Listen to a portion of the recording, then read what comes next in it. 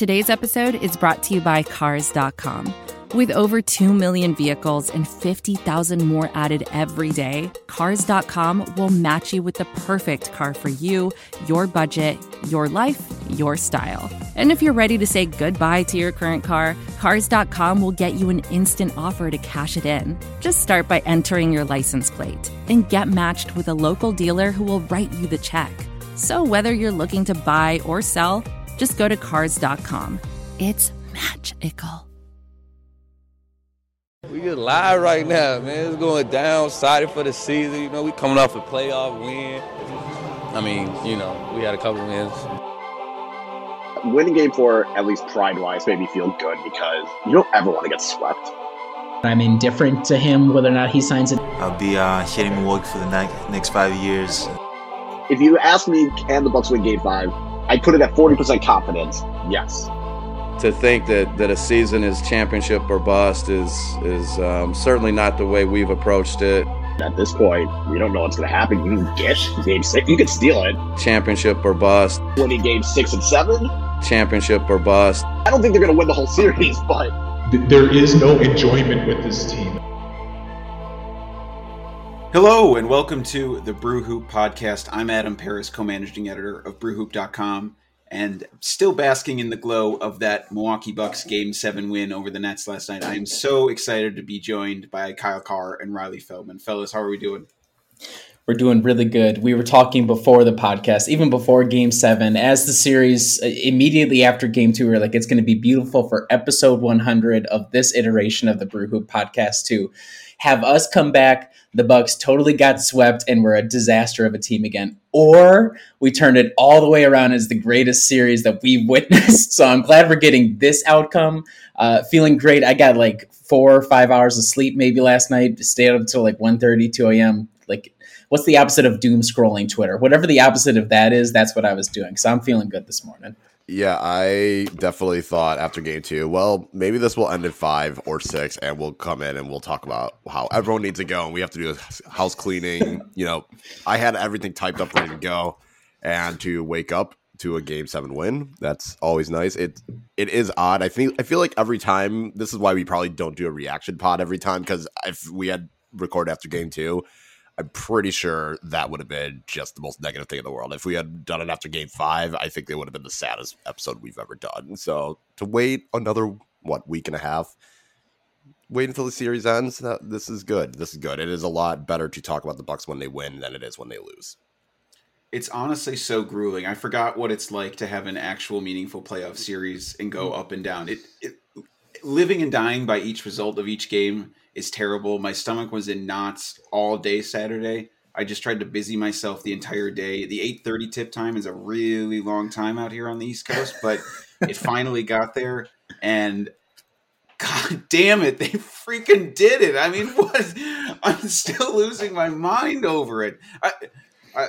Let's just start off by showering praise upon Giannis, who had 40 points, 13 rebounds, 5 assists. An incredible game from him, 15 of 24, plays 50 minutes. I mean, what more could you ask from the guy, Riley? Take less 3-pointers. Besides that, Giannis is the kind of guy who embraces there's always ways to improve. My point for Giannis in the afterglow of it is take a couple less 3-pointers. The rule should be he gets 1 3-point attempt each game. If he makes it, he can take 1 more. If he misses that, you stop shooting threes. He was excellent in every single round of the game. I think the beauty of this series was everybody asked, can Giannis rise to the occasion? Is Giannis just a bum? Is he a fake MVP? All these things. And it felt like game to game to game, he got better and better and better as they went along, especially game 6 and 7, elimination games. Game 6, he starts off a little bit shaky, a little bit predictable offensively, and then he rounds into form. He's getting guys involved.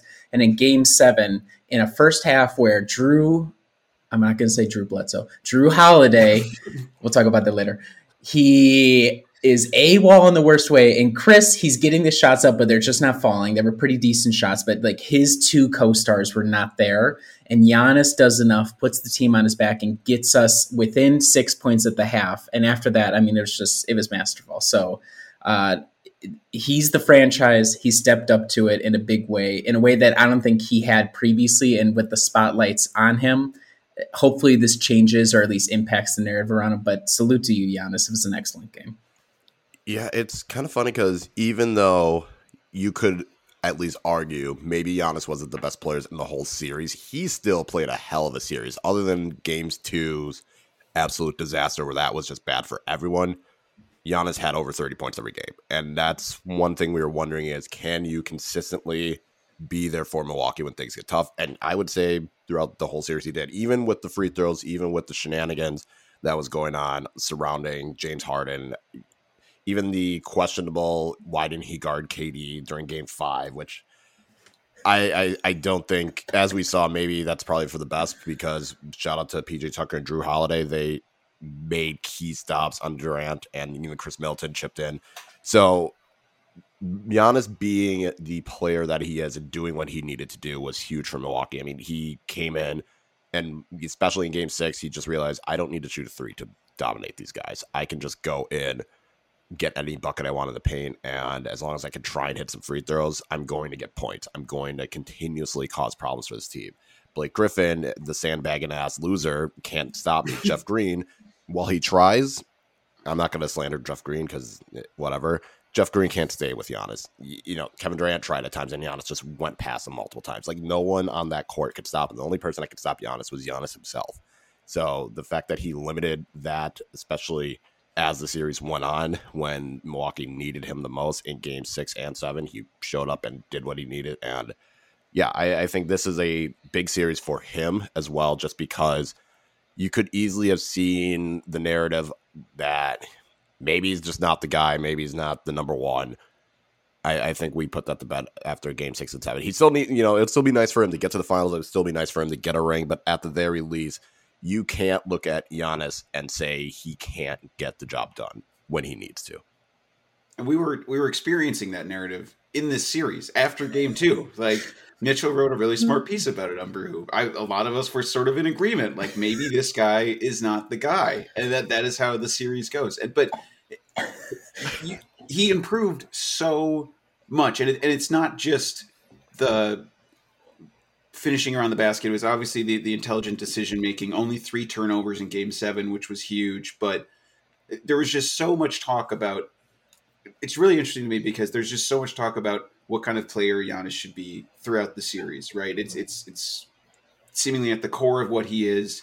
He was brought up to basically be kind of a lead guard, essentially. He was brought up to handle the ball, make passes, make for his teammates.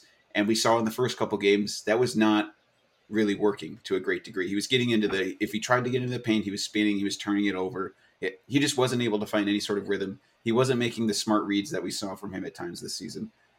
As the series went on, he found a lot more ways to be able to make intelligent decisions. He was doing a lot more work as a role man in terms of finishing. He was a lot better at that. He was able to make some really smart passes to his teammates. In Game 6, he had that fake jumper that it looked like he was going to take, and we were all wincing, and then he passed it out to Khris Middleton for a 3. It was just really nice to see him improve as the series went on, because we've seen it before in the playoffs. That Boston series, case in point, they solved it. They solved him, quotes, for one game, and then he just found a counter and was able to beat them. And in this one, going 7 games against the Brooklyn Nets, where it seemed like they had him bottled up, really impressive for him to be able to find counters and pull through. I think, like you both said, just an incredible performance by him to put the team on his back, especially through the middle quarters where you just didn't have performances from Holiday or Middleton that you were expecting, and Giannis really kept him in it. It was like the difference between games 1 and 2, and then the rest of the series were sort of like the difference between the Giannis of old and the Giannis that we saw in the 2020-2021 season, where in Game 3 was a rock fight, so we don't have to really talk about that. It's a miracle we won that one. But Games 5 through 7 especially, it was the same Giannis that we saw all year that instilled confidence of, if this is the Giannis we get in the playoffs, this is a whole different game we're going to be playing, because, like you said, aggressive, his shot selection, the 3-pointers, again, whatever. But Game 6, he doesn't take a single 3-pointer. So he recognizes our back is against the wall. Nobody's stopping me inside, and he keeps going for that. But then in game 2, he's spamming the spin button over and over again, and they're stopping him. Games 6 and 7, he gets in the paint. He's bullying the hell out of Blake Griffin or whoever they throw at him. So then they start pulling doubles towards him. You can see guys are like KD's underneath the basket waiting to try and help out if Giannis makes a move. And Giannis, he continually makes decisions. Okay, the defense is drawing to me. I don't have to sprint full speed, but I can get moving. And then there's Brook Lopez in the corner. There's PJ Tucker in the corner. Shout out to those guys for making the shots. But he got the guys involved at times when needed. And he did all that even with aggression and not turning it over a bunch by getting charges called against him. I was a bit confused because the Nets were throwing their bodies all over the place in the first couple of games, and then they kind of stopped doing that. Seems like a stupid decision on their part, but I guess Blake got tired of just throwing himself on the floor or whatever. But the Nets put together a really solid defense given the personnel that they had, and Giannis figured it out over time. And that's a credit to him. And I think the main question was, can Giannis continue to make dynamic decision-making on the go? He did it in the games that mattered most. Yeah, it was definitely funny looking at, there was one sequence, I don't know if it was in game 5, but Giannis had the ball at the top of the key, and it was clear, like, they're going to let him shoot it. And you thought for a quick second, oh no, he is actually going to shoot this three. Please do not do it. And then he decided to dribble in. Bryn Forbes came right around and handed it off to him, hit the three, and I was like, that right there. Uh-huh. That is something we have been asking him to do throughout this, not even this season, but last season. Just don't make the dumb decision. Don't waste possessions. Obviously, there was, I don't know if it was game 3 or game 5. I don't know which game it was where he chucked up like 8 threes, and I was like, okay, that was probably not ideal, but it was just like that decision-making showed more growth this year than what we had seen from Giannis the past few years. Just the better decision-making. You would still run into guys. And I think the funny thing with Brooklyn was I think they just stopped trying to draw charges, except for James Harden because he's whatever. We'll get to him. But it feels as though Brooklyn stopped trying to hope that the refs will make a call and then decided to straight up play defense. And that's when Giannis was able to get more into a rhythm. I think with game 2, it was like he was spinning all over the place. He was drawing foul. He was drawing offensive fouls. He was going into 2 people at once. It was part of the reason why game 2 was such a collective mess from the tip-off. But especially in game 6, you just saw that Giannis would be able to pick his moments. He would be able to get, back down a guy and then go and throw up a little hook or something, or kind of do a push shot. And other than, besides that game 5 turnaround fadeaway in James Harden, he continuously saw the mismatches and went and attacked the guy. So it's good growth for Giannis. And I don't know how much of that was just him realizing it. Maybe someone got in his ear and was like, bro, just go to the rim. Just keep attacking the paint. They can't stop you. I don't know what changed after game 2. And even game 3 wasn't bad necessarily decision-making wise. It was just, like Riley said, a complete rock fight that was ugly to watch. But it's good. It's good to know that hopefully they take this and go into the next round. Kind of like what we said after Miami. Like, okay, you did what you need to. You did your homework. You prepared for this. You won. Can you do it again against Brooklyn? And after game 2, it was like, okay, you did that. Now can you do it again, depending on who you're playing, Philly or Atlanta? And can that hopefully then go into the finals? I thought not only his on-ball stuff, but we should also talk about his off-ball play on offense. We did a lot of small ball 5 in game 6 and 7 in particular. Game 7, the second half, fourth quarter especially, it was the Giannis and Khris show for a majority of it. And it was the Giannis and Khris show, not only that Giannis was doing a lot of scoring, but he was setting a lot of picks. When Drew had the ball, he was getting called out there. And you could see the dynamism of Giannis is on a roll, literally and figuratively. Brooklyn just can't commit one way or the other. And Khris, tough shot express for a lot of that fourth quarter, but part of it was he's able to isolate a defender and make a quick turnaround jumper because the defense has to honor the fact that Giannis is there setting the pick and rolling alongside Khris, and that's just tough to stop. So again, not only his own scoring, but freeing up other guys as well, making the passes or putting his body in a position to free up teammates. So it was just a masterclass from top to bottom from Giannis. And 8 of 14 from the foul line. Yep. It looked like we were in for an awful night. What did he start? 1 of 5? He made like 5 or 6 in a row, and I was like, okay. I think he ended the game like making 6 in a row. So it was like, yes, it started off terrible. Mm-hmm.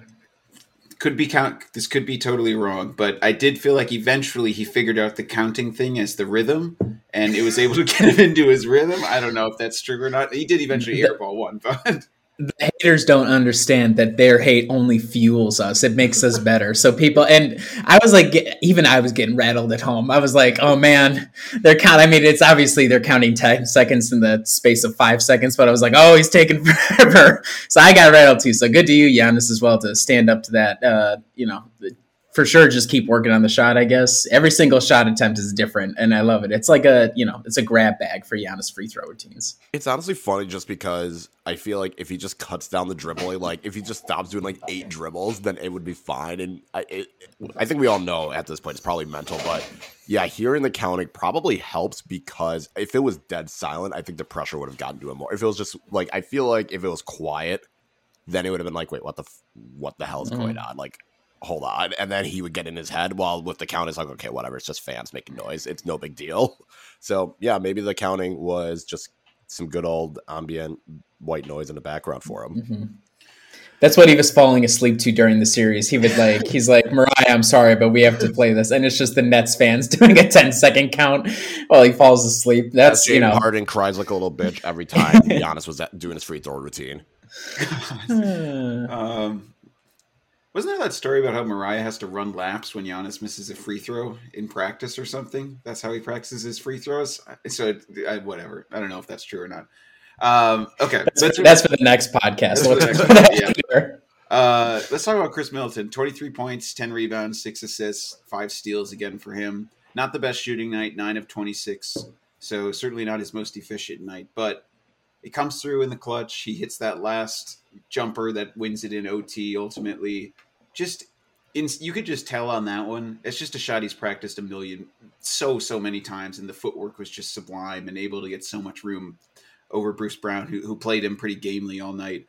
But Khris Middleton, not the best night, but obviously came through in the clutch, and he did have that. And his Game 6 will go down as a fantastic one for all time for Bucks players. So they got just enough out of him in Game 7, though, Riley, and it seemed like his clutch shot making was always there when they needed it late. Yeah, he had to have gone like 7 of 12 from the floor in the second half. I mean, he was abysmal in the first half. It was not bad shots per se, but they just were not falling. What has been the critique of Khris in the past? He disappears in that he just stops taking shots. He defers whatever the situation is. And in this game, Game 7, Game 6, obviously, he did not disappear. He has a really abject first half, but given the way that Drew had been playing for multiple games, I think he realizes, like, I can't just let Drew try to do this, because if we try to let him shoot him out of this, we're going to lose. And so it's not only taking the ball. The start of the fourth quarter, he just took the offense over he just kept hammering. I was so impressed with the way he was physically throwing himself about on offense. He would get the ball, he would push the pace. Bruce Brown would try and, man guard him onto the perimeter. And, Khris immediately throws a shoulder into him. And I'm like, where has this Khris Middleton been his entire career? Like, the determination that you could feel for him to be like, we're not going out like this. And the timely shot making, that 3-pointer, I think it was like was it a 5 or 6 point game? Probably like 5 minutes left or so. And it was like a super ugly play, and Giannis somehow finds, I don't know if it was Giannis, somebody like cross court passes it to a wide open Khris, who hits that 3. And that, I think, it's small stuff like that where you're on the edge. It might have been after that KD 4-point play swing all the way around, and yet we're able to claw right back into it. It's like all of a sudden, again, it's just a 2-point game, and you can keep maintaining contact. That's what it's all about. I thought excellent from him in that second half alone to step up, to go against the grain of what he's done in the past and just continue to shoot, continue to throw himself around, continue to be available. And a lot of it too was like in the past we've seen where Khris, he doesn't do like a ton of catch and shooting attempts. There were multiple times throughout the series where those are the most timely baskets. Giannis goes in, he finds Khris. Khris, instead of dribbling, even if there's a little bit of a defense nearby, he just goes and shoots right up. He's the best 3-point shooter on the team. if he gets an opportunity that looks halfway decent, we're going to need him to take him, and he did it. So respect to you, Khris. And also, fourth quarter overtime, PJ Tucker fouls out on some BS. And it's like, okay, KD is the only guy who's doing anything for the Nets for the past 35 minutes. Khris has put his whole heart and soul onto the court, and he gets the call like, hey, you got to guard KD for a couple possessions here. And it wasn't perfect, but given everything, they all played like 48, 50 minutes, and he kept in the way. He maintained contact. He did not let KD get an easy shot. Again, great from him. Fourth quarter overtime. That's legacy defining. That's what it's all about. If we go on to win a title, and I don't want to jinx it, but if we have that kind of sort of success from here, we'll look back on Game 7 and say, hey, you know what? Khris and Giannis, they both stepped up when needed, and they saved the season and made this happen. Yeah, it definitely, especially after Game 2, I think everyone was 100% out on Khris. And it wasn't just because, the whole team, the whole team was bad, but Khris in particular was probably the worst offender in that Game 2 blowout loss. And then it didn't really get that much better in Game 3. Game 4, everyone played well. So and then you get to Game 5, and it was, again, kind of this core of Giannis, Khris, and Brook probably is not going to be able to do it. And then that's where a lot of questions have to get raised.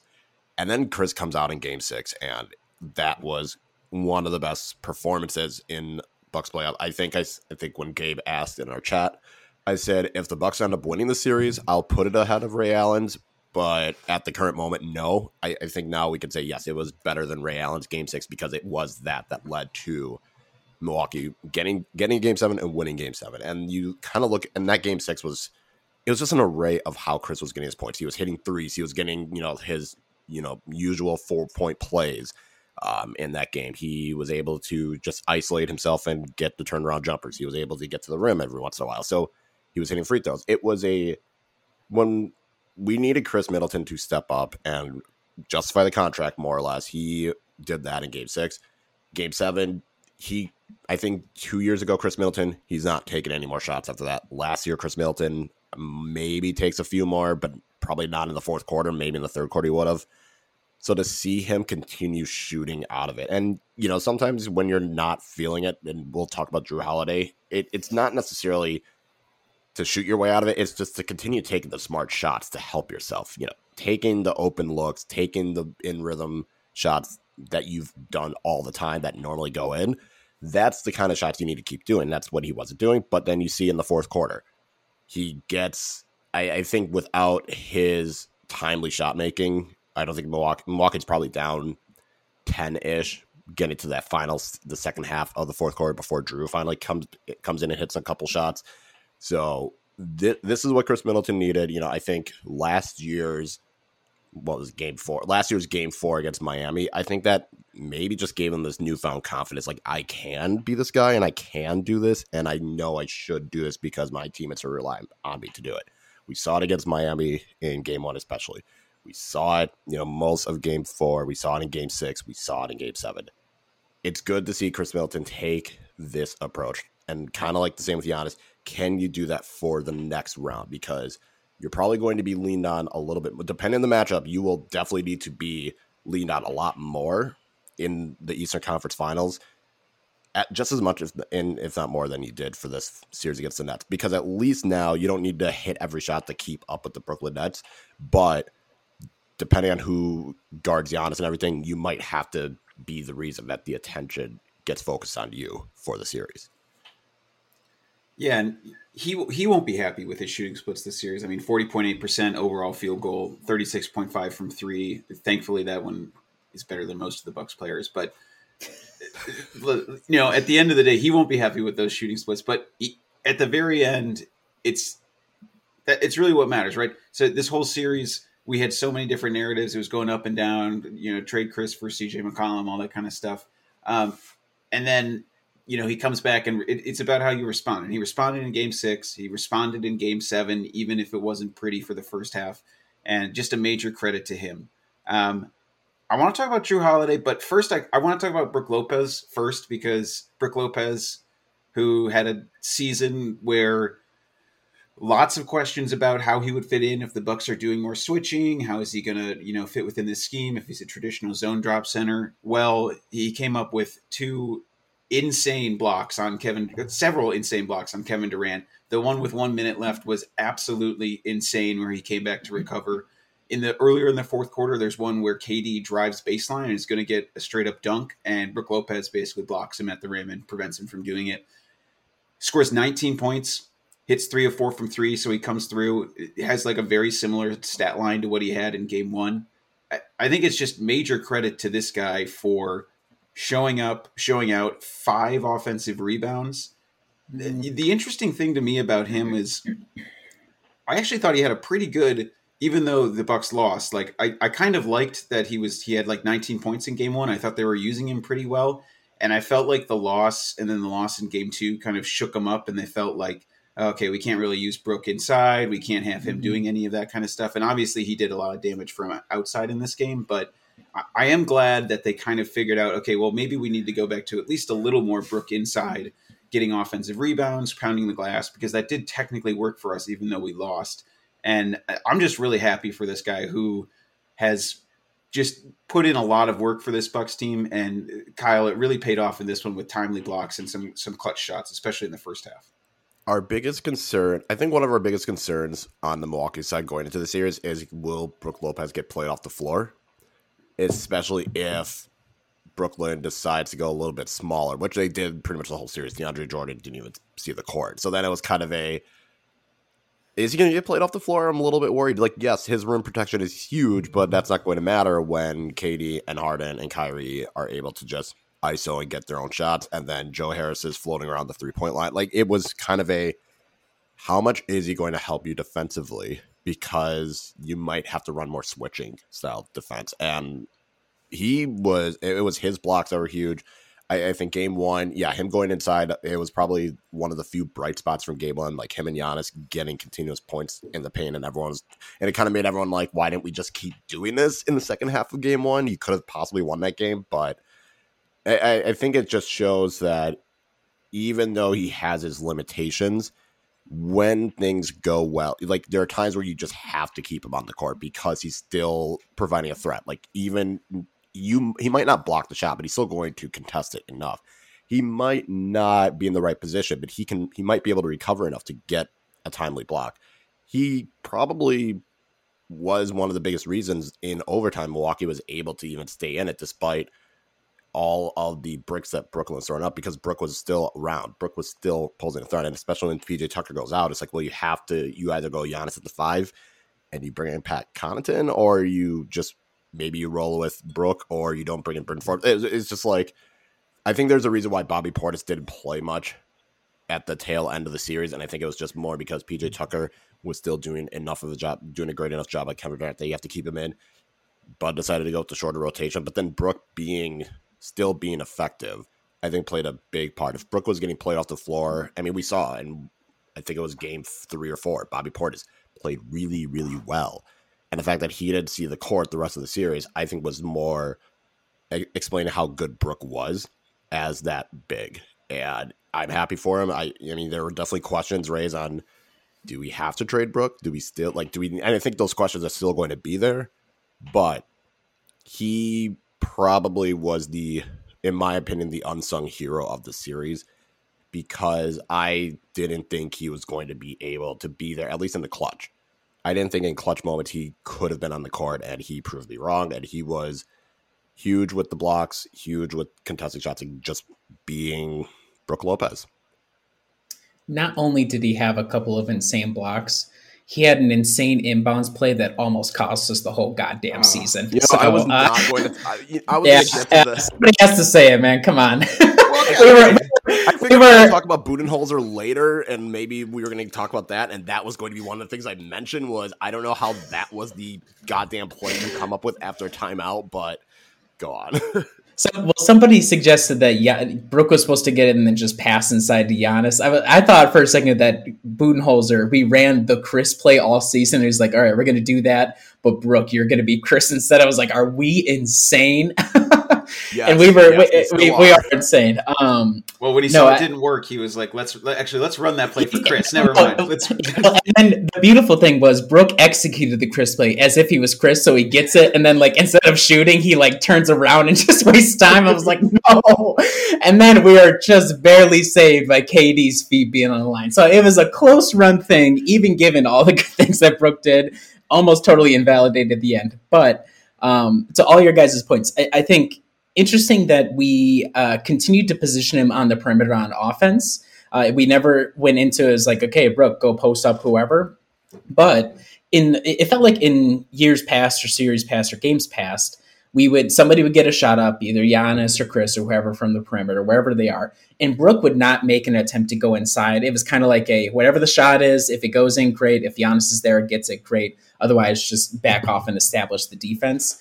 A lot of it was, you could see so many times Milwaukee offensive possessions. If shot goes up, Brooke is the guy who's underneath, and maybe he's not getting excellent positioning, but his body is there. He's flying around. He's making it difficult for the Nets. They can't just let it fall into their lap like a punt.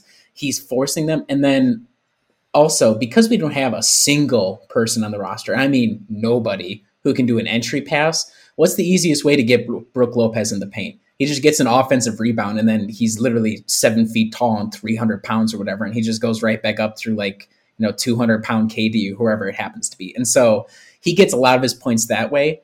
I'm fine with that. I don't need to see Brooke do his 2-mile-an-hour drive from the perimeter and then up the basket. I'm cool with him once the shot goes up, make your way into the paint. If you get the ball, great. Just go right back up with it.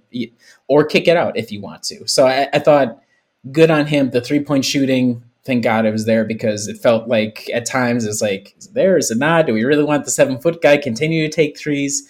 Instead, he goes inside, gets a lot of his points there. Good job, Brooke Lopez. Yeah. And thank God the season didn't end because you messed up that final possession. Oh, all right, if that had ended because of that, oh man, too bucksy. Okay, let's talk about Jrue Holiday. We've been delaying it. I haven't really. This guy is so lucky. Well, he's not lucky because he's on Instagram. He's lucky we won, because I would have been that guy on the Instagram comments. He'd be posting wholesome pictures of his family, and I would have been the first one saying, "Bum, I can't believe this guy almost swindled us like this. How can this happen? How can we give this guy $1 bajillion and then he turns into Eric Bledsoe? How does this happen? I'm so confused. It must be something in the water. Credit to him for a thing. He made those shots at the end of the game, and then the final possession. How dare he say, I got this? He waved Giannis and Khris off. He was awful all game. He makes 2 shots. He's like, I'm going to win the season. No, you don't get to win the season. Khris wins the season. And I mean, they should have called Blake Griffin for a foul there. It's lucky that it didn't go off his knee and then it turns over. The insanity. Some could say it's like you have to be confident you're an NBA player. I just say you're insane and you are a bad teammate for saying I got this after all of that. So yeah, we can talk about Jrue Holiday, but it was a disaster of a series. It was a disaster. Amazing that we survived the fact that we had Eric Bledsoe out there again. And to be fair, Eric Bledsoe would not have probably made those couple of shots in the fourth quarter. To break out of it and still have the confidence to take the shot. But I'm not going to let that erase everything else that happened before that, because there was a lot that happened before that. I don't even know where to go from there. Was there any redeeming qualities? You guys can do redeeming qualities. Jrue Holiday from this. He hit the game winner in Game 3. That's true. Yeah, I felt like that was kind of this was in terms of Jrue Holiday.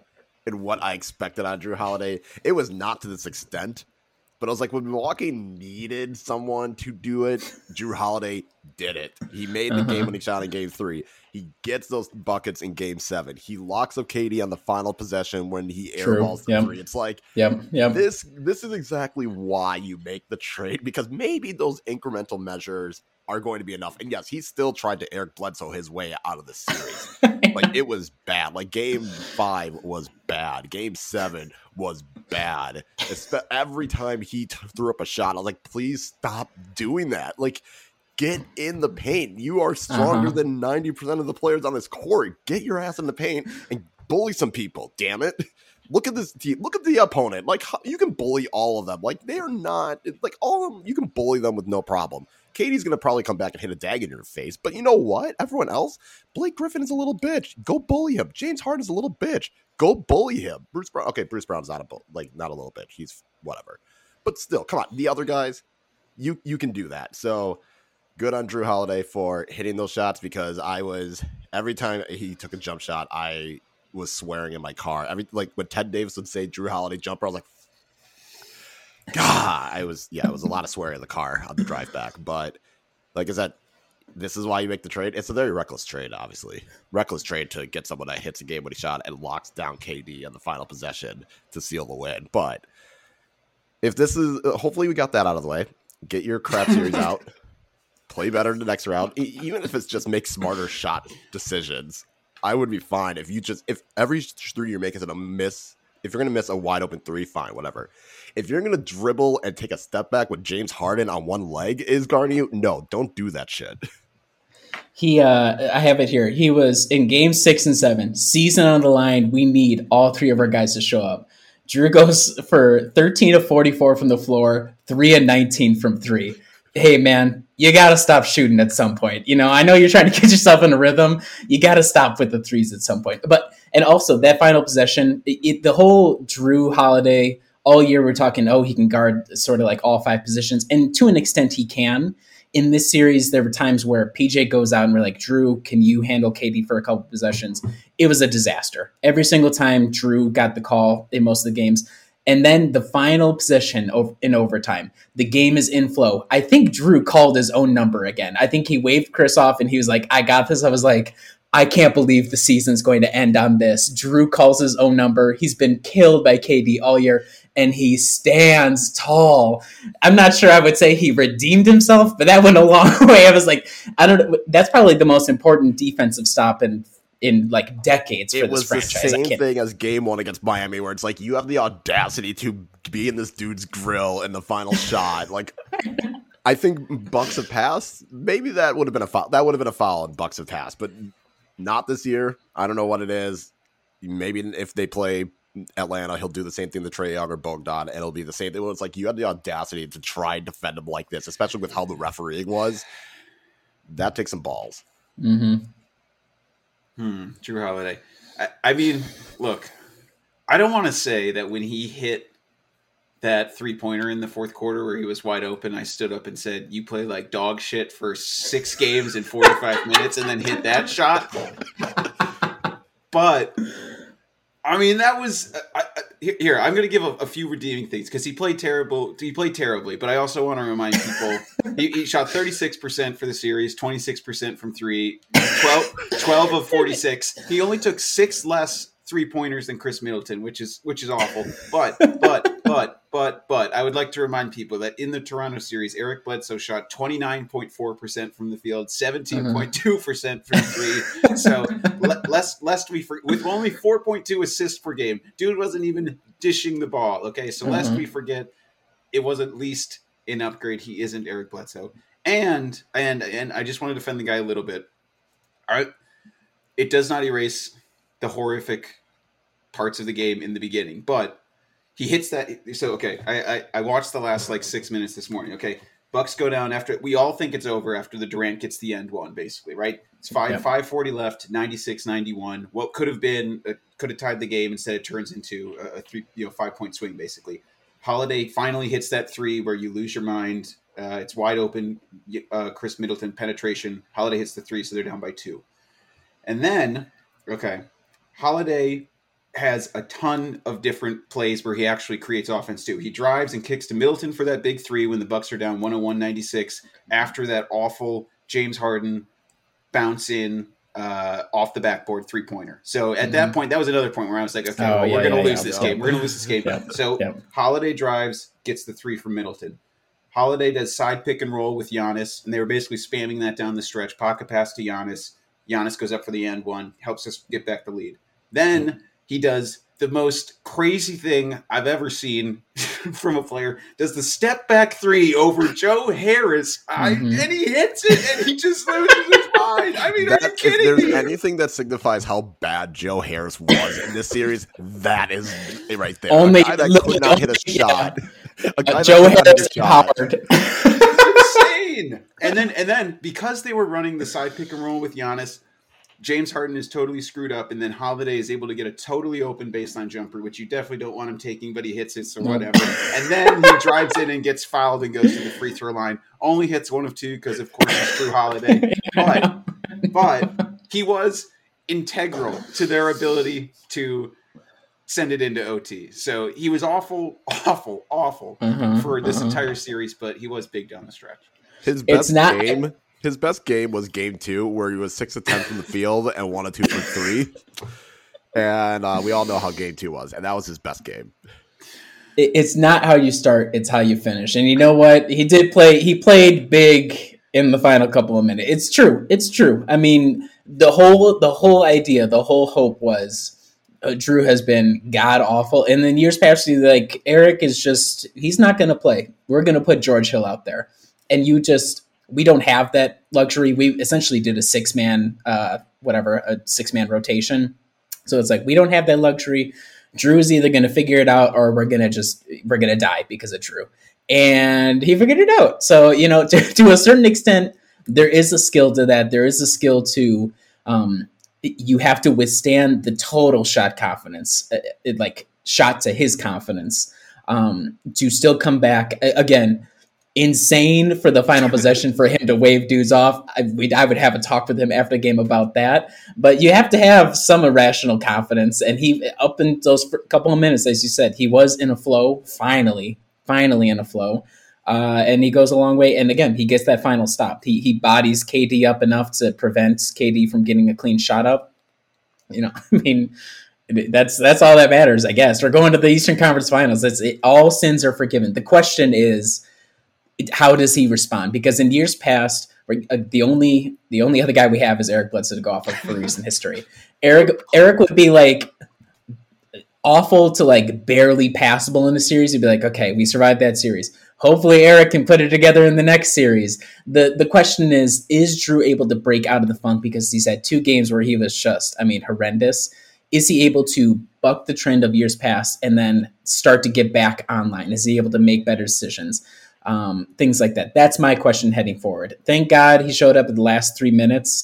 Can you do that in entire games heading forward? This is advertiser content brought to you by Frito-Lay.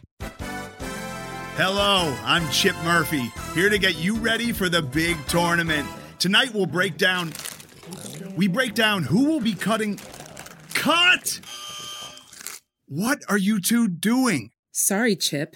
Prez here got his feathers ruffled when I told him Ruffles has 0 chance of winning the title. And I was letting Dip know that she is not taking into account Ruffles' iconic ridges. Guys, it's March. We have to start talking about the tournament. We are.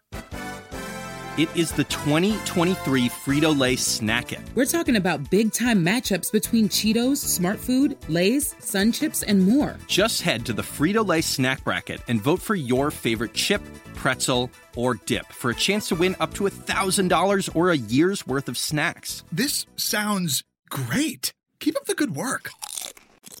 Just go to fritolaysnackit.sbnation.com. No purchase necessary. Sweepstakes ends 4/3/2023. Void where prohibited. Here's worth of snacks awarded in the form of 52 coupons, each good for 1 bag of chips. See official rules at fritolaysnackit.sbnation.com. Guys. Nothing is more Milwaukee Bucks-esque than you make this big trade. You had a disaster. You get rid of the disaster. You bring in an upgrade, and 90% of the season, He is looking like it, and everything was right. It's like, okay, they made the right decision. And then he goes right back to being a disaster. It's like, you've got to be kidding me. Like, he was, and it wasn't like just a small sample size of Drew Holiday play well. Like, he was good the whole regular season. He was great in the Miami series. He was fine in game one. Like, he wasn't great, but he was at least fine. Like, he was 7-19 for the field. You can't be too upset about that. And then it just went downhill and went right back to being a disaster. I was like, yep. This would be the Milwaukee Bucks. You finally did the smart thing, make the upgrade. The upgrade looks good, and your upgrade actually was just a scam, and your wheels are falling apart. You got cheap tires, is what I was thinking. Like, you upgraded your tires, you got the name brand, and they just are just worse than any offshoot freaking bootleg version of it. God, that was frustrating, but they won and they survived. Yeah, winning cures all. Speaking of midseason or season upgrades, PJ Tucker, take a bow, man. I had no idea this guy had this in him. KD was a master. He's an amazing shot maker. Respect to him. The fact that PJ is he 35, 34, 35? I know he was slumming it in Houston, but I think there was an open question where you're a guy whose whole thing is I'm the active defense, like small ball guy, small ball center guy. That's a hard road to hoe the further you go into your NBA career. And he stepped up to the challenge in the way he was defending KD, it was amazing to watch. I think I tweeted out I was like, I didn't think PJ had this. I'm an idiot. And somebody was like, we found out he's like a tank. I'm like, he's a tank who also can move side to side at 100 miles an hour. He's like, it doesn't make any sense at all. And some huge corner threes in game 7. I mean, some great like cuts, some putbacks, way more than I ever could have guessed. I think this series swings almost completely on that mid-season acquisition. DJ Wilson died so the Bucks could live. Salute to you, DJ Wilson, DJ Augustine, for your service and for allowing us to bring in PJ. And we're going to the Eastern Conference Finals because of it. What a way to, for the season to work out. That's amazing. The fact that is what got PJ Tucker makes it even funnier. It's like you get rid of a dude that's probably not going to be in the G League next year, a dude who came in like, okay, this is what we needed, and he was just a bum, and then he had a bad contract, and you get rid of that, and okay, we'll just throw in a first round pick and move down like 8 spots, and at this point, maybe 1 spot in this draft. Yeah. For PJ Tucker, it's like, how did John Horst get away with this? Like, John Horst absolutely effed up with the DJ Augustine contract, and he somehow made it a better situation. He learned from the best. He learned from John Hammond. The ability to keep rolling your mess forward and just like, we're going to keep going. Just keep going. Just keep going. Stay alive. That's what John Horst's whole premise is, and he stayed alive in a big way, especially with PJ Tucker. John Horst saved his job. There's just so much built-in tension with the midseason acquisition after getting burned so badly the last 2 years. The Mirotic one wound up being an absolute disaster. That one was really tough. Joe Harris was looking like Nikola Mirotic in this series. Oh, yeah, that is true. That is true. Gosh. And then Marvin was obviously a buyout, and he was fine. Marvin was fine. I don't want to slander him. He was the best you could hope for. Yes, he did retire mid-game, but he was the best you could hope for. He was the best you could hope for from a mid-season buyout guy. But Tucker... just incredible, and so clearly, it's so dumb, but just was brought in intangible that this team has just straight up not had, and none of their core players have it. Drew maybe has a little bit of it because somehow he takes a step back 3 late in the game when he definitely shouldn't. But just seeing that guy play, it's so floofy, but it's just so much fun to watch him go out and go at KD for all of these games. It was incredible, especially given how KD looked pretty. I mean, the amount of scoring KD did in this series was incredible. I liked KD. I didn't like him when he went to Golden State that much, but like watching him this whole series, he is so terrifying to play against. Anytime he shot the ball, I just presumed it would go in. And it was torture for this entire series. Oh, God. So salute to PJ Tucker for doing what he did. Maybe this is why we should stop trying to overhype buyout guys, because buyout guys ain't shit. But mid-season acquisitions, they might work out. Yeah, it was. it's hard to quantify like you said, the intangible aspect. I think back on this whole Budenholzer. Mike Budenholzer does not get in refs' faces, not really. He's not like the passion guy, which is fine. That's like just who he is. We have to stop expecting after every game, be like, if Budenholzer doesn't go out and get fined $2 million. I gave up on that like 2 years ago. Yeah, exactly. So people who kept going forward with that dream, but to bring in PJ, I think, and everybody can find your We Dogs t-shirt at brewhoop.com/whatever that post tweet was. Out the link. Tweet out the link. That'll be in the show notes. But the like culture aspects, Giannis is an intense guy, but he's not really like the I'm going to choke my teammates if they don't play well, or I'll actually just choke the opponents because I'm that intense. Khris, clearly not that guy. Drew, he's kind of low-key. He's intense, but he's also sort of low-key. To finally have someone who's like really intense, go out there, get it. Every single foul call, he looked so... And he should have been aggrieved because they were calling him on some BS for a lot of those fouls. But he looked... So he would like... The speed he would run away from the ref after every BS call. And he would just be like stomping around, so angry, fighting every single call. It was a beauty that Thanasis did all that, but Thanasis is not an NBA player. To have an NBA player who's on the court and is doing all that after the games, he's getting the media availability. He's talking so much about this is our culture. We play hard defense. We're just out here having fun, all these things. What a fun acquisition. It's great to trade for somebody. It's like, hey, it actually worked. It so rarely happens, it feels like, in the NBA, especially for like a midseason acquisition. It's almost akin to the Raptors when they traded for Marc Gasol. And Marc Gasol was a lot more productive offensively, things like that. But the defense and then the intangible culture shift that PJ brings in, plus a little bit of the offensive stuff, it feels in a very similar vein to that for Milwaukee. And it's a joy to watch.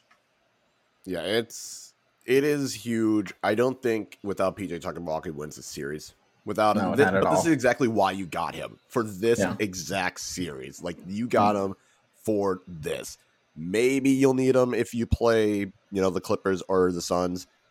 Maybe you can try it against Atlanta. I don't know how it's going to work with like Atlanta and Philly. Like, I don't know where he's going to fit in there. Like, he still deserves to play. Like, you can't not play him after the series. Maybe don't play him like 30 plus minutes again. Like, maybe give him like 1 and 2. Give him a breather for a bit. Let him get his legs back. He's still 35 years old. Like, he might not have the legs, but he without him, this series probably ends in 5 because of Kevin Durant is Kevin Durant. You can do as much as you can, but the fact that it then doesn't require Drew Holiday to guard him, it doesn't require Khris to guard him, it doesn't require Giannis to guard him. You can let those three just do their own thing. I don't know, because that was the thing against Toronto. Like, Khris had to guard Kawhi, and it completely took him out of the series. Now you at least had a guy that you can just let him do it. You can try with Thanasis. Thanasis is there for the final 20 seconds to cause a bunch of chaos, and it works 90% of the time, and I don't understand how. But with PJ Tucker, it's like a controlled chaos, and it's just a constant reminder for the other team, like, he is still there. Like, you're not going to get rid of him. The only way you can get rid of him is some bullshit foul calls. Yeah. The whole thing for the Nets, there would probably be some questions in the aftermath of this for Steve Nash. I know he's a rookie head coach, and when you get to a series like this where literally both teams are playing like 5 dudes, and KD's playing how he is, it's so easy to just be like, KD, just keep taking it. But for large stretches of the second halves of both Game 6 and Game 7, I mean, it was just get the ball to KD, everybody clear out. And so the whole season falls on PJ Tucker on, can you at least adjust the shot? Can you make him adjust? Can you make it a little bit tougher for KD? And that's a lot of responsibility for a dude who arrives in the middle of the season, is on the back end of his career, to step up and say, the entire offense is coming through my single assignment, and we're not going to be able to really throw doubles because KD does pass when he starts drawing a little bit. Respect, man. That's an amazing performance from him, and he's a big reason why we're going to the Eastern Conference Finals. Absolutely. He also does some of the BS stuff that the Nets would do. Like, no one on the Bucks roster is just going to do that. I get it. There's a lot of honor in it, but I appreciate that Tucker's like, nah, I'm just going to like get screened and fall to the ground like someone just punched me with a hammer. So credit to that guy. Basically, last guy who played today was Pat Connaughton, who I would proved us wrong. I want to salute you too, Pat. You proved me wrong. I can't believe it.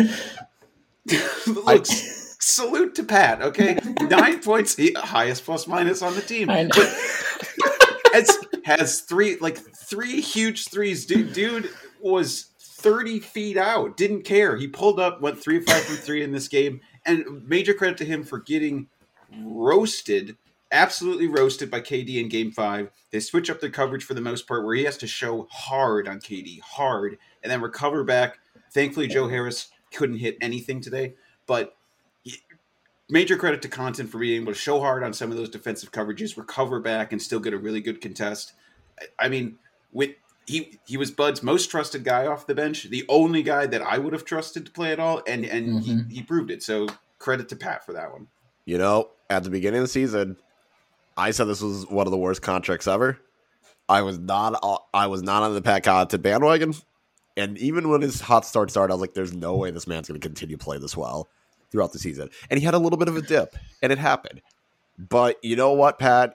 I apologize.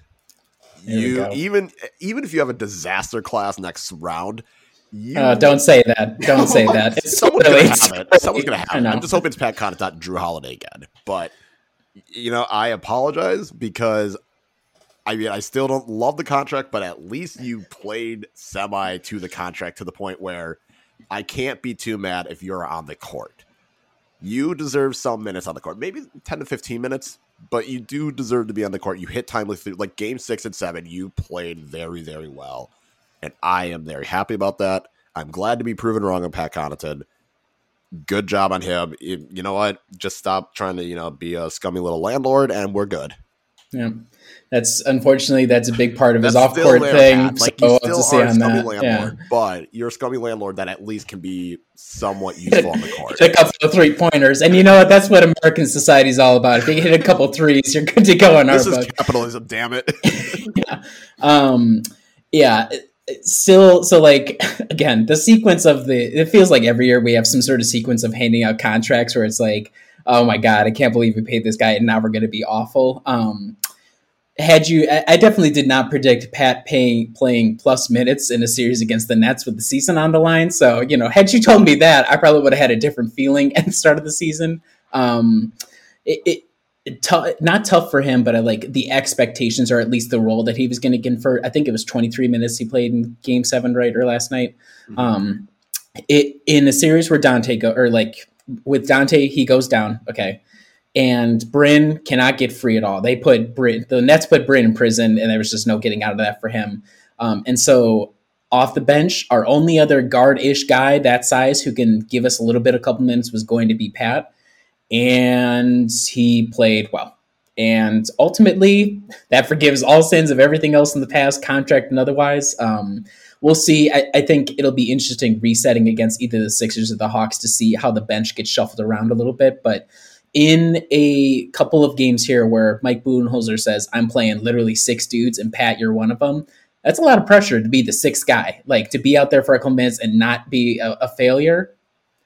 He answered to it. So, that if that's what, you pay for, great. I'm happy we got that out of him. Let's talk about Bud. Got a lot. It seemed, he got a lot of flack. He's gotten a lot of flack. As he should.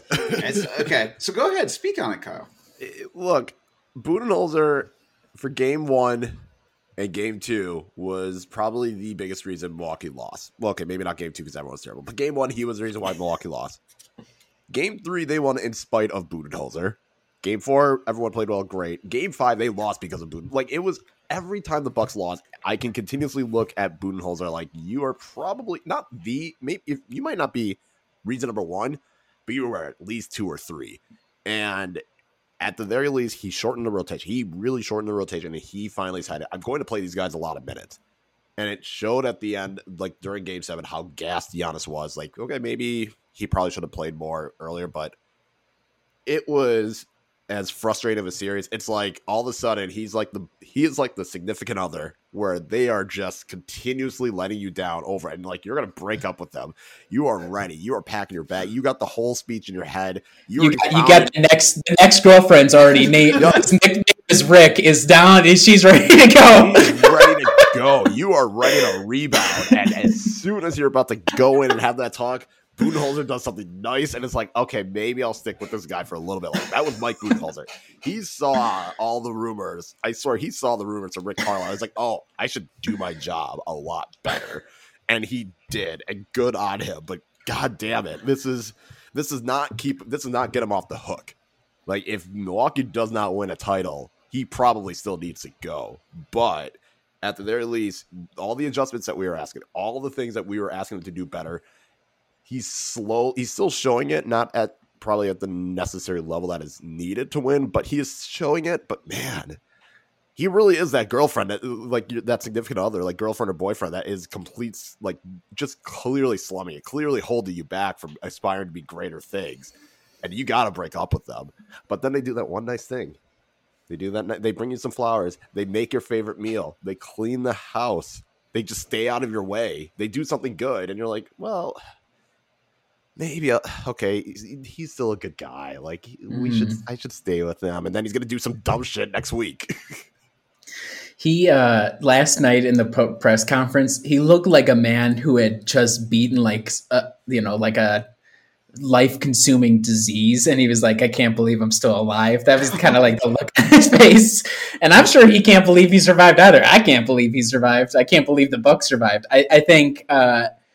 It didn't take him as long to go heavy minutes for the starters, which was, okay, that's step number one adjustment. Just play your guys more minutes. And he did that, especially like in games 5, 6, and 7. I think it was like a 7-man rotation with Bryn Forbes got 10 minutes in game 5.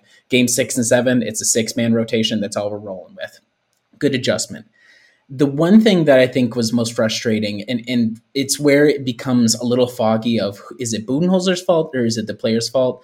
The offense got so gummed up at so many times where it's Giannis, Khris, Drew, all of them taking dumb shots, or like there's no passing. It's a single pass. Somebody dribbles a little bit, takes a dumb elbow shot or whatever, totally out of rhythm. And it's stuff like that where it's like you either need to call a timeout, or when there is a break and play, have something, do something. You need to get through to these guys that we have great success if you just pass the ball and people move around a little bit. And the worst, the most abject times of this series were when it's literally, how many times throughout these past couple years, oh, Milwaukee's offense sucks because everybody's just standing around watching Giannis spin around in the paint. It's like, yeah, we do that a lot, like a lot. And Giannis is just out there, or not Giannis, Budenholzer is out there just vibing. He's just letting dudes whatever. You can't do that when it's not working. And again, maybe that's the player's fault. Maybe that's he's telling them that and they're not owning up to it. But part of being a coach is getting through to them one way or the other. No, you can't just pull Giannis because he took a 3 because he's Giannis. But there has to be a way either in the season previous or right now that you get through to them and say, you have to do better shot selection. And maybe he did in game 6 and it paid off in a big way and Giannis plays the exact right way. There's still questions. There's no way that Budenholzer's job is at all safe going into this. I mean, we got out by the skin of our teeth. But we got out by the skin of our teeth, and that's more than I can say for previous playoffs runs under Budenholzer. So far, the show goes on. Yeah, you got to at least have... And you know what? You can definitely sit Giannis down for like a quick second and be like, no, don't shoot threes. What the hell are you doing? Get your ass in the paint. At some point in game 5, he should have talked to game 5 and game 6. He should have talked to Drew Holiday and been like, look, I need you to stop shooting. I need you to stop doing this. It didn't work because game 7 happened. But at some point, you have to be the coach and say, you need to stop doing this. You're killing our offense. If anyone's going to take a bunch of tough shots and be gunking up this offense, it's Khris. Let him be the one that does it. No one else on this team should be the one gunking up this offense. Like at some point, you are still the coach. You are still making those decisions. Even if the players might, in their own head, make the dumb decision, you still have to try and reverse course and tell them to stop making those dumb decisions. I do want to give him credit in Game 7. Like Kyle said, the need to give these guys just a couple of breathers. I thought it's really nerve-wracking when Giannis goes out only 5 minutes into the game. I'm like, is he gassed or whatever? I mean, the ability of Budenholzer to say, these are my 6 guys, and to just play the timeout game or like going into breaks and say, let's get Giannis out, Thanasis. You're going to play in Game 7 of the Eastern Conference semifinals with our season on the line. Go play for 20 seconds. Give your brother the equivalent of like 5 minutes of real-time rest. Steve Nash did not play that game all that much. It was pretty much all KD, just go out there and do it. And to be fair, I'm sure KD just called for just don't take me out. But Budenholzer to get through to Giannis and say, we're going to spell you a couple minutes here or there. Not all that much, but we're going to try and get you as much real-time rest as possible. That's a dangerous game to play, and he ended up winning the bet at the end. The Bucks came through. Everybody was gassed, but we were just a little bit less gassed to get it over the line, and that does add up. That is meaningful. Yeah, he did. He definitely did a good job throughout Game 7 of taking Giannis out, knowing there's going to be a timeout, or knowing there's going to be enough of a break for him to get a breather. He did very well. And I think a lot of that is he finally was like, I'm going with these 6 guys. And I don't know for the next round if that's going to stay. Maybe he goes back to a 7 rotation, which is also fine. 7 or 8 is probably your max. But as long as he knows he's doing that and he can plan on trying to get the rest for his players in between those, I have no problem with that. His timing and calling timeouts throughout the couple of games were very good as well. There were a couple of times the Nets, they start getting a little bit on a roll. Budenholzer was very quick to call the timeout. Or in Game 7, Giannis goes above the break. He's going to take a 3. Budenholzer's like, take a timeout. He saved us from that. That was masterful timeout calling. So credit there. That's again when it becomes a 1-game chess match, every little move like that matters. And Budenholzer made the right moves when it mattered most in Game 7. I just need him to do this from games 1, 2, and 3. It should not take Game 6 when your back is against the wall and you're going to get fired if you lose. And Game 7 where your back's against the wall, you're going to get fired if you lose, for you to finally realize, I should do. It's just like Toronto when he was like, I got to stop playing Nikola Mirotic. I got to stop doing all these things that wasn't working. And it was Game 6 and they're already down 10 points in the fourth quarter by the time you realize. It was like, God damn it. So yeah, do that from Game 1 of the Eastern Conference Finals. Don't wait until you might get eliminated.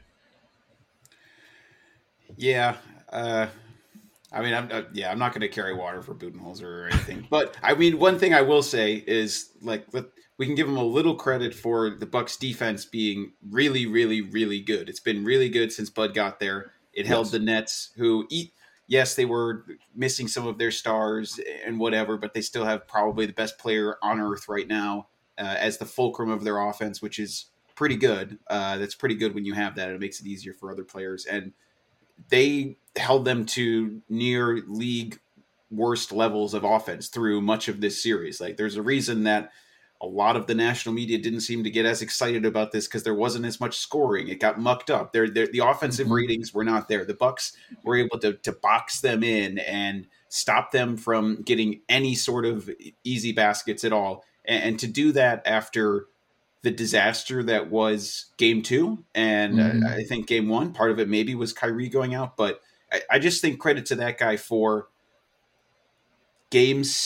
was it Game 6? Which game did he go? Game 6, yeah. Didn't play Brook in the fourth quarter.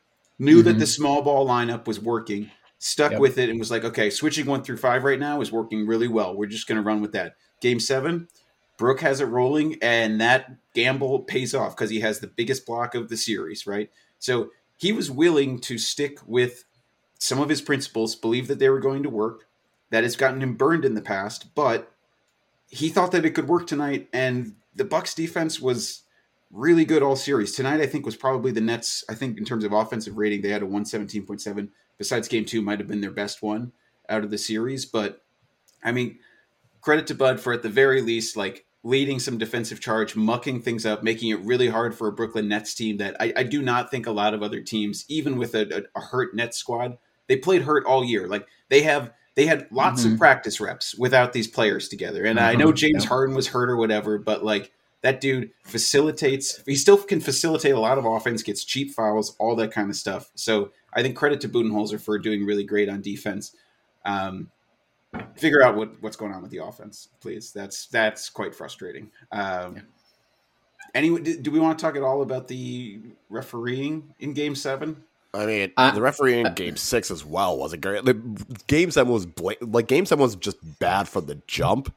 Game 6 was bad once it got close in the fourth. Once it was that third quarter, beginning of fourth quarter, was this game is hanging in the balance. But Game 7 was awful, and even Game 5, some of the fouls that Drew Holiday got, it's he is getting screened into James Harden, and James Harden hooks his arm, and they call a foul, and it's what more is Drew Holiday supposed to do? Mm-hmm. Like, unless he flails his arms and looks like he got knocked out like Mike Tyson, there's no way he was going to be able to do anything. It was just frustrating letting a bum like James Harden get away with his bum ass antics, and everyone knows it. Everyone knows what he is going to do.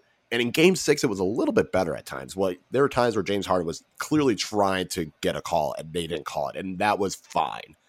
But good God, was Game 7 a terribly officiated game. And even Game 5 was terrible. It's just that Milwaukee shot itself in the foot so badly that you couldn't even blame the refs for that. So it is, like, I don't know what could have been done, or, like, I don't know. As long as Adam Silver is just going to let this shit happen, then it's going to happen. As long as the refs let James Harden continue getting away with it, he's going to keep doing it. I don't know. It was terribly officiated. I wonder now, especially if Philly loses, okay, now there's no big market conspiracy at this point, at least. Like, your biggest team, like, you still have the Clippers, but it's also the Clippers. Like, no one gives the Clippers that much respect, even if they're LA. So if Philly goes out, I wonder how the viewpoint of people and the officiating is going to be moving forward.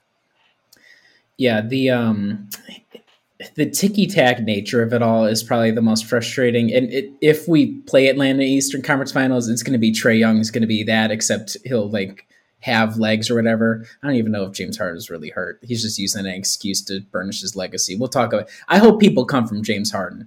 KD, everybody gets to burnish it. I hope everybody comes from James Harden. I'm done with it, man. How frustrating is that as a neutral fan to watch that? And I know clearly he doesn't care what anybody cares, or, like, but have a little shame, man. Like in Game 6, some of the 3-point attempts where he's literally, his body is horizontal in the air to try and, like, draw to grift a foul call. He gets one early in Game 7 on Giannis where he grifts that 3-pointer. It's disturbing, and it's really strange that the refs fall for it, or I guess they're so inundated or, like, so drilled down that you have to call it as a foul because they're not landing properly. But I when they just let that call go, I was like, oh my God. But the other thing was, thank God at the end of the game, fourth quarter overtime, they let the guys play. They, for the most part, now that they could have called Blake for that foul on Drew Holiday, but for the most part, the defense that they got PJ on a BS off-ball foul, but the defense that both teams were playing was super aggressive, highly physical. A lot of dudes I'm sure it's so easy, like when a bunch of guys are going up for rebounds to, like, call, over the backs, loose ball fouls, wherever. They let the guys play, and the Bucks were just good enough to beat not only the Nets, who honestly speaking, they played really bad. Outside of KD, they were pretty awful and like a couple of Bruce Brown floaters. The Nets did not play well. They were kept in it by a lot of free throws and KD going supernova. The Bucks were just good enough to beat both the refs and KD playing as well as he did. I'm not blaming the refs guy, but when you're seeing that in the first half, especially, it's like, I can't believe this is really happening. It's hard to watch.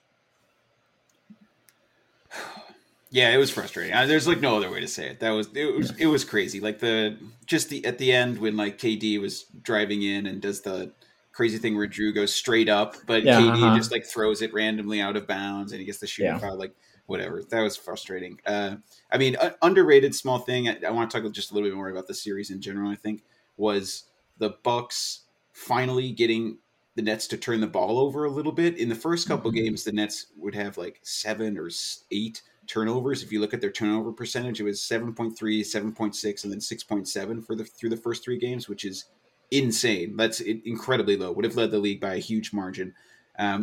Definitely buoyed the Bucks in Game 4. Were able to get some transition points. Helped them in Game 6. They were able to get fast break points.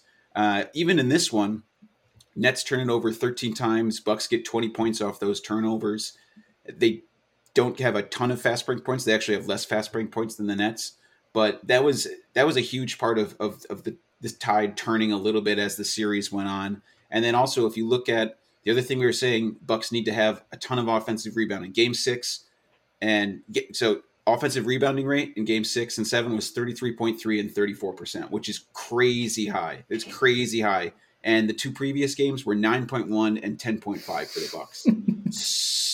Insanely small for a team that has way more size. So credit to the Bucks for saying, hey, we're going to crash the glass against these guys, get some big offensive rebounds. So those were 2 stats that stood out to me. Other general thoughts on the series, Kyle? What other narrative points should we hit? Well, it's kind of funny that the turnover rate increase in the games that James Harden played in. What a weird coincidence. I don't know. He could say he was hurt. He probably was hurt, but if he was as hurt as he said he was, like a grade 2 tear, you shouldn't have been playing, let alone playing as like it was hampered. But it was like that's a multiple week injury. That's not something that you recover in 10 days to miraculously be able to play. So I don't want to hear it, James Harden. You're just a choker. You've always been a choker in the playoffs. Your bum ass got found out in the playoffs again. Remember when all those Houston fans are trying to stand for? Imagine having standing for James Harden. Like, you got to be just the most sad, pitiful person in existence to stand for that type of guy. Like a guy that clearly he has the talent, but he needs to cheat and grift and bum his way to accolades. That's why no one respects him. That's why no one likes his ass. That's why when he was in Houston and they left, everyone was immediately happier, even when they went on a losing streak. At least things were happier. He goes to Brooklyn.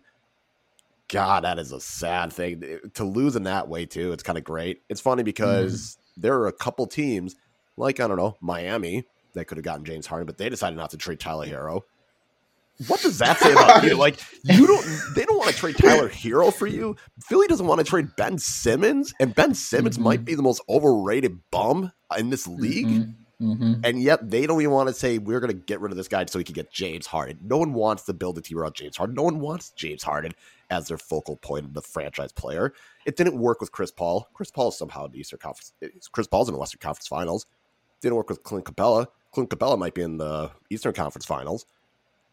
I'm just saying, like, you look at James Harden is not a team that you build your franchise around. James Harden is a great number 2 or number 3 option, but he cannot be your number 1 because he will choke every time. And Blake Griffin, wow, preach, keep going, Kyle, keep going. Your bum ass, your dirty playing bum ass deserves this because you look like absolute trash. You look geriatric as fuck in Detroit all of last year. Marcus Johnson's even saying it's a miracle you were able to run up and down the court. You look washed. You are washed. And the fact that you then get to Brooklyn and look like this man that somehow went into a hyperbolic chamber and got stole someone's legs and look good again. No. This is what your ass gets. You can't sandbag your way out of karma. Congrats, Detroit. I mean, this isn't, a championship or anything, but it must be good for Detroit fans to see this loser bail on your team, go try and chase a ring and still not get that ring. And once again, maybe Chris Paul is much better than we thought, and I don't want to make this a Chris Paul Drew Holiday thing, but it's clear that Chris Paul was the only reason why these teams were even respectable. Because when you have a bum like Blake Griffin, you can't get to Western Conference Finals, and then he leaves and you get there, and you have a bum like James Harden, maybe you can get to the NBA Finals and you get there. Those two are the epitome of what is wrong with the NBA. I'm glad they lost. I don't give a damn if their fans get mad. If you are a fan of James Harden, you are a bum, and I want you to just yeet yourself into the sun. Yeah. That's it. I think we're extremely well said, Kyle. And I think we should that'll be our podcast intro for next season is that whole rant. It'll be a 4-minute intro, but that's fine. I think my narrative points are don't respect to KD. I saw a lot of people like, I respect KD even more now. I respect him simply because he almost killed us multiple times. I respect that. Still not going to forgive the whole Golden State thing. Don't let KD's performance, everybody, Bucks fans don't need to be told this, but the NBA, and I'm sure they don't have to be told this either. Don't let it distract from the fact that the Nets, again, are an artificial creation of dudes who bought into the worst part of modern basketball. Let's just team up together in some random city. How wouldn't that be cool? What if me, Kyrie, and James Harden all how fun would that be? We could just win everything. And fat loser James Harden slumming it with it. That I don't like Houston Rockets fans. I don't like James Harden, but he became their franchise. And on the way out, when things got tough, he disrespected the hell out of that fan base. Hopefully they got, the scales fell from their eyes, but do not respect the Nets. Don't say they had heart. They don't have heart, man. They teamed up. They got Blake Griffin again as, loser, big loser. He came out of here. He lost. He was out there. He lost. And I think there's so much of a KD because of the way he played, it's going to rub off. they're the epitome of what everybody dislikes about basketball, except for the glory hounds, the guys who only care about how many titles can you add up. That's the only, and that's the worst aspect of basketball. So I don't respect the Nets at all. I'm not going to go all the way and write like a dance on their grave sort of post like it did for Miami, but I don't respect Brooklyn even a little bit. I think there's a lot of problems there. 2, for everybody, the Bucks fans don't need to hear this, but people are going to go out of here if, let's say, we go on and win a title. You can already see it. People are like, oh, well, it took 4 injuries to the Nets to whatever. The Bucks didn't do anything all that impressive. It's exactly right. Adam's doing the old double bird right now. As you said, 1, the Nets played hurt all year long. This is not something new for them. They took 3 dudes, some of them with catastrophic injury history, and they tried to bet that it was going to be okay. And you know what? James Harden, bum hamstring, gave out on him. Whose fault is that? Whose fault? Is that supposed to be our fault? Are we supposed to be sad about that? Are we supposed to be sorry about that? People trying to paint Giannis as some corrupt player who purposefully injures Kyrie Irving. Again, the worst part about basketball discourse is something happens, a basketball play happens. I don't think, the Nets, I don't think anybody over there complained. It just happens. Kyrie gets injured. Them's the breaks in sports. There's no invalidation. We came out here. Everybody was healthy for us. The Nets they had like 2 games together where all 3 guys, I'm sure it was more than that, but essentially nobody played together all 3 all season long. Like I said, they should have been ready for it. They played great. KD played great given the circumstances, but you cannot invalidate the Bucks, the Milwaukee Bucks, who for almost 5 decades, they lose this game, they lose this series. That's all they ever do. That is what they do. And they didn't do it. It is a legacy-defining win and a franchise-defining win. People say, well, you'll look back. I'm not going to look back at that, man. They looked death right in the face, and death blinked first. And we're going on to the Eastern Conference Finals.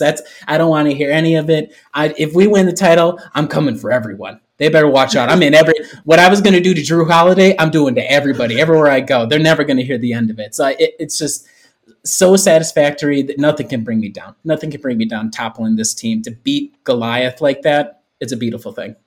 Didn't Brooklyn also beat a Boston team that didn't have Jaylen Brown because of injury? So I don't want to hear your bullshit. Yeah, exactly. There's so much turnabout. This is like every single season. You always go in, the whole like hunting for an asterisk thing these past couple of years, that's tiresome too. Just enjoy the basketball, man. You play whoever's out there. If you win, you win. It's sports. People get injured all the time. It's silly. I tire of that as well. The counterfactuals, who knows, man. We win. That's all that matters. I just want to say, Bradley Beal, CJ McCollum, don't try and like backtrack and act like you were innocent. Yeah. We saw your slander. A lot of these NBA dudes on NBA Twitter that are verified, we saw your slander. Don't be trying to backtrack and act like, oh, well, it's a great series. No. We saw the slander. You didn't want Milwaukee to win. Just say that. Just have some self-respect.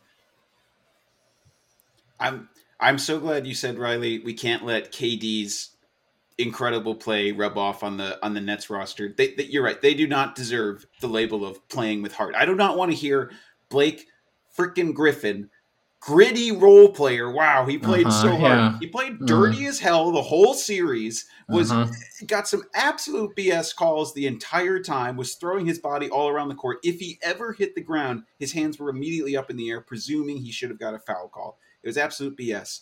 Kyrie, I'm sorry about your ankle, but guess what? Giannis, that happens to him like 6 times a year, and his ankle's fine. His ankle's strong as hell, okay? That's because you got weak ankles and you can't deal with his foot falling underneath you. I do not want to hear any of the national narratives being like, well, the Bucks should have had this and this. They should have had this and that. They should have had it and that. Well, guess what? They got it in 7. That's all that really matters. And I don't want to hear people saying, wow, this series really was a letdown. You know how many series have even one good game in them? One good game? So few.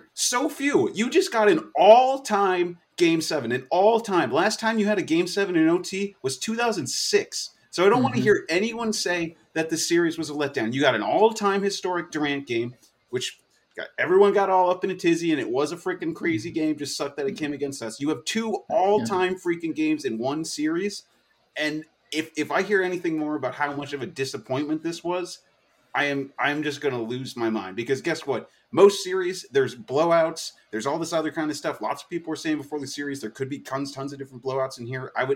This was an incredible series. Obviously, incredibly biased person saying that right now, but I just don't want to hear people saying, "What a slog! That was so awful to watch." It needs to be remembered by Game 7 and Game 5, because we only remember the memorable moments from like one game of a series, and it defines the whole series. We barely talk about the other stuff. So I just don't want to hear any of that slander either. James Harden's a little bitch. Blake Griffin's a little bitch. And little bitches don't win rings. Amen. We can just end there. We don't need to do a film review. We have nothing else to say. Kyle, do you want to get your film review in though?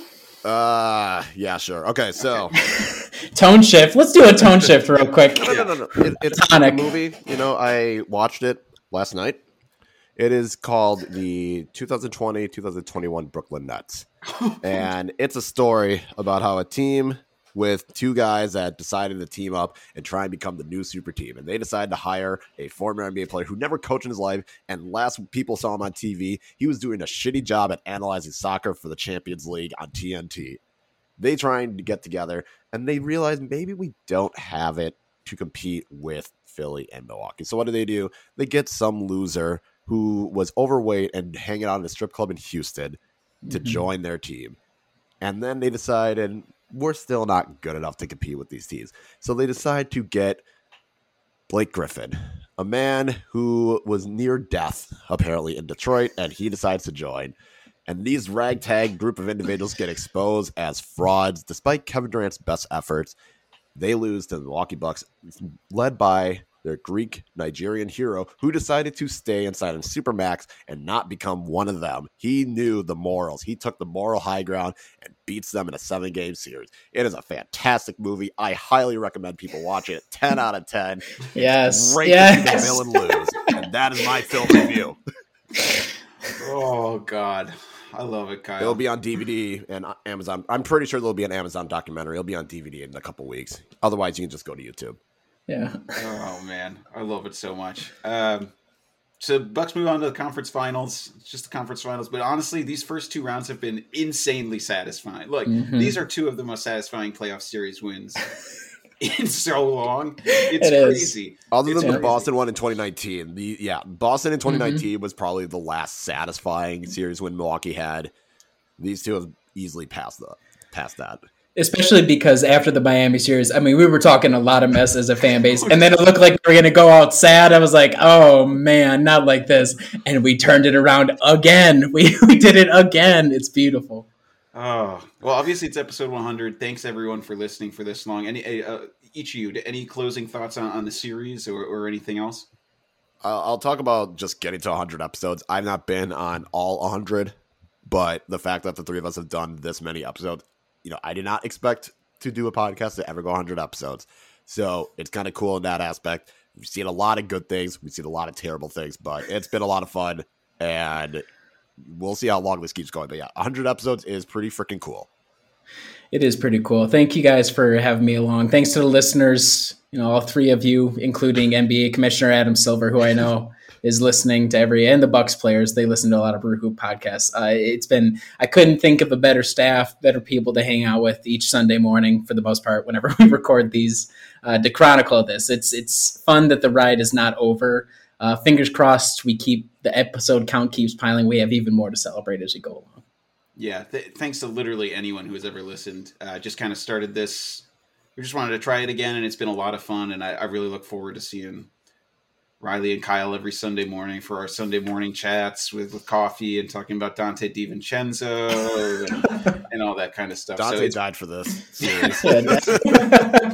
So thanks to everyone for listening. Honestly, it's been a lot of fun, and obviously we'll have a ton more. And go out and celebrate this Bucks win, bask in it. Next game won't be till Wednesday, so we'll have a lot of time to soak it all in.